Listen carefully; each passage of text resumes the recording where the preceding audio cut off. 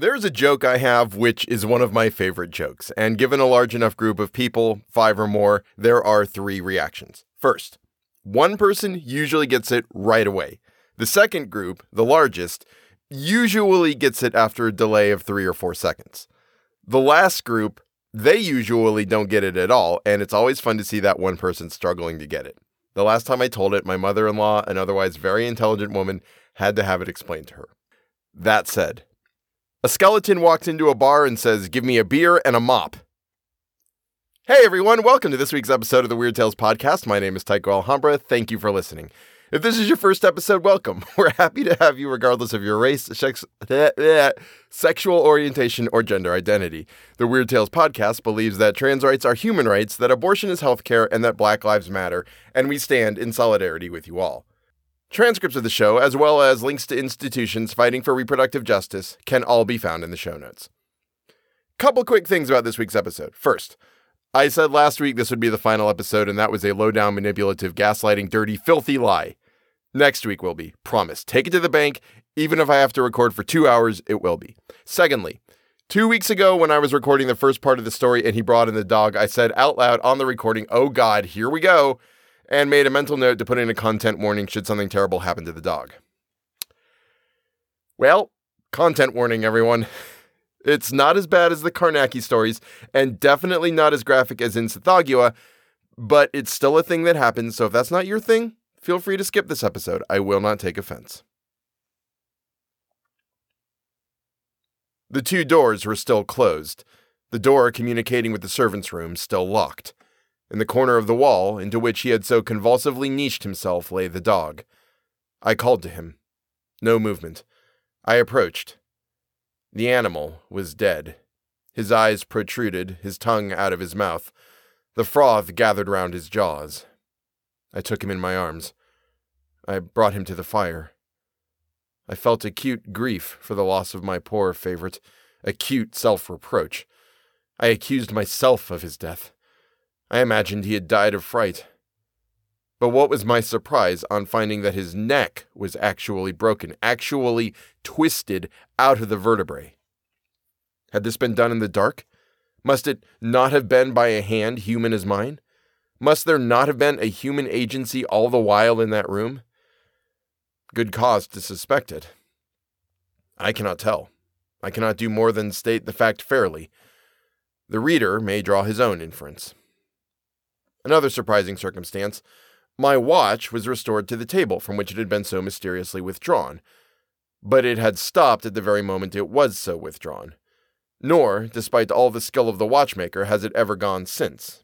That is, it will go in a strange erratic way for a few hours and then comes to a dead stop.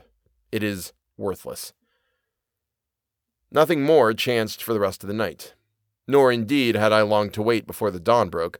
Not till it was broad daylight did I quit the haunted house. Before I did so, I revisited the little blind room in which my servant and myself had been for a time imprisoned. I had a strong impression, for which I could not account, that from that room had originated the mechanism of the phenomena, if I may use the term, which had been experienced in my chamber. And though I entered it now in the clear day, with the sun peering through the filmy window, I still felt, as I stood on its floor, the creep of the horror which I had first there experienced the night before, and which had been so aggravated by what had passed in my own chamber. I could not, indeed, bear to stay more than half a minute within those walls. I descended the stairs, and again I heard the footfall before me, and when I opened the street door, I thought I could distinguish a very low laugh. I gained my own home, expecting to find my runaway servant there, but he had not presented himself, nor did I hear more of him for 3 days when I received a letter from him dated from Liverpool to this effect. "Honoured Sir, I humbly entreat your pardon, though I can scarcely hope that you will think I deserve it, unless, which heaven forbid, you saw what I did.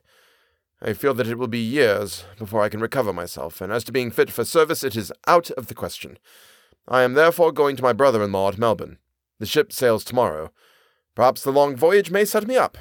I do nothing now but start and tremble and fancy it is behind me. I humbly beg you, honoured sir, to order my clothes and whatever wages are due to me to be sent to my mother's at Walworth. John knows her address." The letter ended with additional apologies, somewhat incoherent, and explanatory details as to effects that had been under the writer's charge. This flight may perhaps warrant a suspicion that the man wished to go to Australia and had been somehow or other fraudulently mixed up with the events of the night. I say nothing in refutation of that conjecture. Rather, I suggest it as one that would seem to many persons the most probable solution of improbable occurrences. My own theory remained unshaken. I returned in the evening to the house to bring away in a hack cab the things I had left there, with my poor dog's body. In this task I was not disturbed, nor did any incident worth note befall me, except that still, on ascending and descending the stairs, I heard the same footfall in advance. On leaving the house, I went to Mr. J's. He was at home. I returned him the keys, told him that my curiosity was sufficiently gratified, and was about to relate quickly what had passed, when he stopped me and said, though with much politeness, that he had no longer any interest in a mystery which none had ever solved. I determined at least to tell him of the 2 letters I had read, as well as of the extraordinary manner in which they had disappeared, and I then inquired if he thought they had been addressed to the woman who had died in the house, and if there were anything in her early history which could possibly confirm the dark suspicions to which the letters gave rise. Mr. J. seemed startled, and after musing a few moments answered, "I know but little of the woman's earlier history, except, as I before told you, that her family were known to mine. But you revive some vague reminiscences to her prejudice. I will make inquiries, and inform you of their result. Still, even if we could admit the popular superstition that a person who had been either the perpetrator or the victim of dark crimes in life could revisit, as a restless spirit, the scene in which those crimes had been committed, I should observe that the house was infested by strange sights and sounds before the old woman died. You smile. What would you say?" "I would say this, that I am convinced if we could get to the bottom of these mysteries, we should find a living human agency." "What? You believe it is all an imposture? For what object?" "Not an imposture in the ordinary sense of the word. If suddenly I were to sink into a deep sleep from which you could not wake me, but in that sleep could answer questions with an accuracy which I could not pretend to when awake, tell you what money you had in your pocket, nay, describe your very thoughts, it is not necessarily an imposture, any more than it is necessarily supernatural. I should be, unconsciously to myself, under a mesmeric influence conveyed to me from a distance by a human being who had acquired power over me by previous rapport. Granting mesmerism so far carried to be a fact, you are right, and you would infer from this that a mesmerizer might produce the extraordinary effects you and others have witnessed over inanimate objects, fill the air with sights and sounds, or impress our senses with the belief in them, we never having been en rapport with the person acting on us? No. What is commonly called mesmerism could not do this, but there may be a power akin to mesmerism and superior to it, the power that in the old days was called magic. That such a power may extend to all inanimate objects of matter, I do not say, but if so, it would not be against nature. Only a rare power in nature, which might be given to constitutions with certain peculiarities and cultivated by practice to an extraordinary degree. That such a power might extend over the dead, that is, over certain thoughts and memories that the dead may still retain, and compel, not that which ought properly to be called the soul, and which is far beyond human reach, but rather a phantom of what has been most earth-stained on earth to make itself apparent to our senses, is a very ancient though obsolete theory, upon which I will hazard no opinion. But I do not conceive the power would be supernatural. Let me illustrate what I mean from an experiment which Paracelsus describes as not difficult, and which the author of the Curiosities of Literature cites as credible. A flower perishes. You burn it. Whatever were the elements of that flower while it lived are gone, dispersed, you know not whither. You can never discover nor recollect them, but you can, by chemistry, out of the burnt dust of that flower, raise a spectrum of the flower just as it seemed in life. It may be the same with the human being. The soul has so much escaped you as the essence or elements of the flower. Still you may make a spectrum of it. And this phantom, though in the popular superstition it is held to be the soul of the departed, must not be confounded with the true soul. It is but the eidolon of the dead form. Hence, like the best attested stories of ghosts or spirits, the thing that most strikes us is the absence of what we hold to be soul. That is, of superior emancipated intelligence. They come for little or no object. They seldom speak, if they do come. They utter no ideas above that of an ordinary person on earth. These American spirit seers have published volumes of communications in prose and verse, which they assert to be given in the names of the most illustrious dead. Shakespeare, Bacon, heaven knows whom. These communications, taking the best, are certainly not a whit of higher order than would be communications from living persons of fair talent and education. They are wondrously inferior to what Bacon, Shakespeare, and Plato said and wrote when on earth, nor, what is more notable, do they ever contain an idea that was not on the earth before. Wonderful, therefore, as such phenomena may be, granting them to be truthful, I see much that philosophy may question, nothing that it is incumbent on philosophy to deny, viz., nothing supernatural. They are but ideas conveyed somehow or other, and we have not yet discovered the means, from one mortal brain to another. Whether in so doing tables walk of their own accord, or fiend-like shapes appear in a magic circle, or bodiless hands rise and remove material objects, or a thing of darkness, such as presented itself to me, freeze our blood. Still, I am persuaded that these are but agencies conveyed, as by electric wires, to my own brain from the brain of another. In some constitutions there is natural chemistry, and those may produce chemic wonders. In others, a natural fluid, call it electricity, and these produce electric wonders. But these differ in this from normal science. They are alike objectless, purposeless, puerile, frivolous. They lead on to no grand results, and therefore the world does not heed, and true sages have not cultivated them. But sure I am that of all I saw or heard, a man, human as myself, was the remote originator, and I believe unconsciously to himself, as to the exact effects produced for this reason. No two persons, you say, have ever told you that they experienced exactly the same thing. Well, observe, no two persons ever experience exactly the same dream. If this were an ordinary imposture, the machinery would be arranged for results that would but little vary. If it were a supernatural agency permitted by the Almighty, it would surely be for some definite end.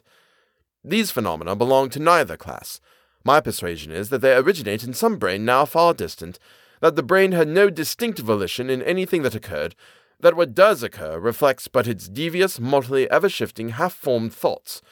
In short, that it had been but the dreams of such a brain put into action and invested with a semi-substance. That this brain is of immense power, that it can set matter into movement, that it is malignant and destructive, I believe. Some material force must have killed my dog. It might, for aught I know, have sufficed to kill myself had I been as subjugated by terror as the dog, had my intellect or my spirit given me no countervailing resistance in my will. It killed your dog? That is fearful. Indeed, it is strange that no animal can be induced to stay in that house, not even a cat. Rats and mice are never found in it. The instincts of the brute creation detect influences deadly to their existence. Man's reason has a sense less subtle because it has a resisting power more supreme. But enough. Do you comprehend my theory? Yes, though imperfectly. And I accept any crotchet, pardon the word, however odd, rather than embrace at once the notion of ghosts and hobgoblins we imbibed in our nurseries. Still, to my unfortunate house the evil is the same. What on earth can I do with the house? I will tell you what I would do. I am convinced from my own internal feelings that the small unfurnished room at right angles to the door of the bedroom which I occupied forms a starting point or receptacle for the influences which haunt the house, and I strongly advise you to have the walls opened, the floor removed, nay, the whole room pulled down. I observe that it is detached from the body of the house, built over the small backyard, and could be removed without injury to the rest of the building. And you think if I did that, you would cut off the telegraph wires? Try it. I am so persuaded that I am right that I will pay half the expense if you will allow me to direct the operation. Nay, I am well able to afford the cost. For the rest, allow me to write to you. About 10 days afterwards, I received a letter from Mr. J, telling me that he had visited the house since I had seen him, that he had found the 2 letters I had described replaced in the drawer from which I had taken them, that he had read them with misgivings like my own, that he had instituted a cautious inquiry about the woman to whom I rightly conjectured they had been written. It seemed that 36 years ago, a year before the date of the letters, she had married against the wish of her relatives, an American of very suspicious character. In fact, he was generally believed to have been a pirate. She herself was the daughter of very respectable tradespeople and had served in the capacity of a nursery governess before her marriage. She had a brother, a widower who was considered wealthy, and who had one child of about 6 years old. A month after the marriage, the body of this brother was found in the Thames near London Bridge. There seemed some marks of violence about his throat, but they were not deemed sufficient to warrant the inquest in any other verdict than that of found drowned. The American and his wife took charge of the little boy, the deceased brother having by his will left his sister the guardian of his only child, and in the event of the child's death, the sister inherited. The child died about 6 months afterwards. It was supposed to have been neglected and ill-treated. The neighbors deposed to have heard it shriek at night. The surgeon who had examined it after death said that it was emaciated as if from want of nourishment, and the body was covered with livid bruises. It seemed that one winter night the child had sought to escape, crept out into the backyard, tried to scale the wall, fallen back exhausted, and been found at morning on the stones in a dying state. But though there was some evidence of cruelty, there was none of murder, and the aunt and her husband had sought to palliate cruelty by alleging the exceeding stubbornness and perversity of the child, who was declared to be half-witted. Be that as it may, at the orphan's death, the aunt inherited her brother's fortune. Before the first wedded year was out, the American quitted England abruptly and never returned to it. He obtained a cruising vessel, which was lost in the Atlantic 2 years afterwards. The widow was left in affluence, but reverses of various kinds had befallen her. A bank broke, an investment failed, she went into a small business and became insolvent. Then she entered into service, sinking lower and lower from housekeeper down to maid of all work, never long retaining a place, though nothing peculiar against her character was ever alleged. She was considered sober, honest, and peculiarly quiet in her ways. Still, nothing prospered with her, and so she had dropped into the workhouse from which Mr. J. had taken her to be placed in charge of the very house which she had rented as mistress in the first year of her wedded life. Mr. J. added that he had passed an hour alone in the unfurnished room which I had urged him to destroy, and that his impressions of dread while there were so great, though he had neither heard nor seen anything, that he was eager to have the walls bared and the floors removed as I had suggested. He had engaged persons for the work and would commence any day I would name. The day was accordingly fixed. I repaired to the haunted house. We went into the blind, dreary room, took up the skirting and then the floors. Under the rafters, covered with rubbish, was found a trap door, quite large enough to admit a man. It was closely nailed down with clamps and rivets of iron. On removing these, we descended into a room below, the existence of which had never been suspected. In this room there had been a window and a flue, but they had been bricked over, evidently for many years. By the help of candles, we examined this place. It still retained some moldering furniture, 3 chairs, an oak settle, a table, all of the fashion of about 80 years ago. There was a chest of drawers against the wall, in which we found, half rotted away, old-fashioned articles of a man's dress, such as might have been worn 80 or 100 years ago by a gentleman of some rank, costly steel buckles and buttons like those yet worn in court dresses, a handsome coat-sword, in a waistcoat which had once been rich with gold lace, but which was now blackened and foul with damp. We found 5 guineas, a few silver coins, and an ivory ticket, probably for some place of entertainment long since passed away.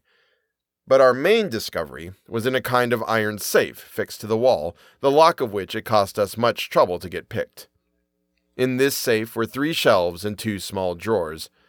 Ranged on the shelves were several small bottles of crystal hermetically stopped. They contained colorless, volatile essences, of what nature I shall say no more than that they were not poisons. Phosphor and ammonia entered into some of them. There were also some very curious glass tubes, and a small pointed rod of iron with a large lump of rock crystal, and another of amber, also a lodestone of great power. In one of the drawers we found a miniature portrait set in gold, and retaining the freshness of its colors most remarkably, considering the length of time it had probably been there. The portrait was that of a man who might be somewhat advanced in middle life, perhaps 47 or 48. It was a most peculiar face, a most impressive face. If you could fancy some mighty serpent transformed into man, preserving in the human lineaments the old serpent type, you would have had a better idea of that countenance than long descriptions can convey.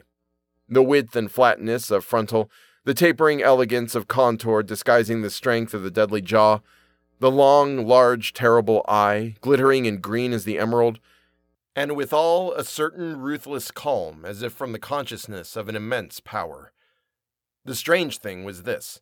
The instant I saw the miniature, I recognized a startling likeness to one of the rarest portraits in the world, the portrait of a man of a rank only below that of royalty, who in his own day had made a considerable noise. History says little or nothing of him, but search the correspondence of his contemporaries, and you find reference to his wild daring, his bold profligacy, his restless spirit, his taste for the occult sciences. While still in the meridian of life, he died and was buried, so say the chronicles, in a foreign land. He died in time to escape the grasp of the law, for he was accused of crimes which would have given him to the headsman. After his death, the portraits of him, which had been numerous, for he had been a munificent encourager of art, were brought up and destroyed. It was supposed by his heirs, who might have been glad could they have raised his very name from their splendid line. He had enjoyed a vast wealth. A large portion of this was believed to have been embezzled by a favorite astrologer or soothsayer. At all events, it had unaccountably vanished at the time of his death. One portrait alone of him was supposed to have escaped the general destruction. I had seen it in the house of a collector some months before. It had made on me a wonderful impression, as it does on all who behold it, a face never to be forgotten, and there was that face in the miniature that lay within my hand. True that in the miniature the man was a few years older than in the portrait I had seen, or than the original was even at the time of his death. But a few years! Why, between the date in which flourished that direful noble and the date in which the miniature was evidently painted, there was an interval of more than 2 centuries. While I was thus gazing, silent and wondering, Mr. J. said, "But is it possible? I have known this man." "How? Where?" I cried. "In India. He was high in the confidence of the Rajah of Blank, and well nigh drew him into a revolt which would have lost the Rajah his dominions. The man was a Frenchman, his name Deville, clever, bold, lawless. We insisted on his dismissal and banishment. It must be the same man, no two faces like his. Yet this miniature seems nearly 100 years old." Mechanically, I turned round the miniature to examine the back of it, and on the back was engraved a pentacle.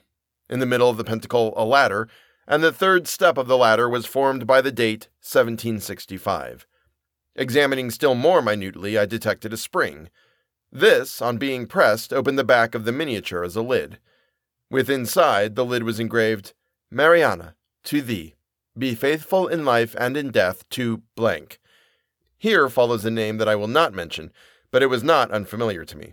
I had heard it spoken of by old men in my childhood as the name borne by a dazzling charlatan who had made a great sensation in London for a year or so, and had fled the country on the charge of a double murder within his own house, that of his mistress and his rival. I said nothing of this to Mr. J., to whom reluctantly I resigned the miniature. We had found no difficulty in opening the first drawer within the iron safe. We found great difficulty in opening the second.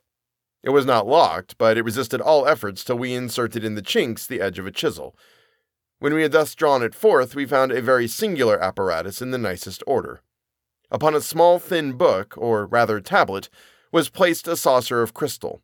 This saucer was filled with a clear liquid.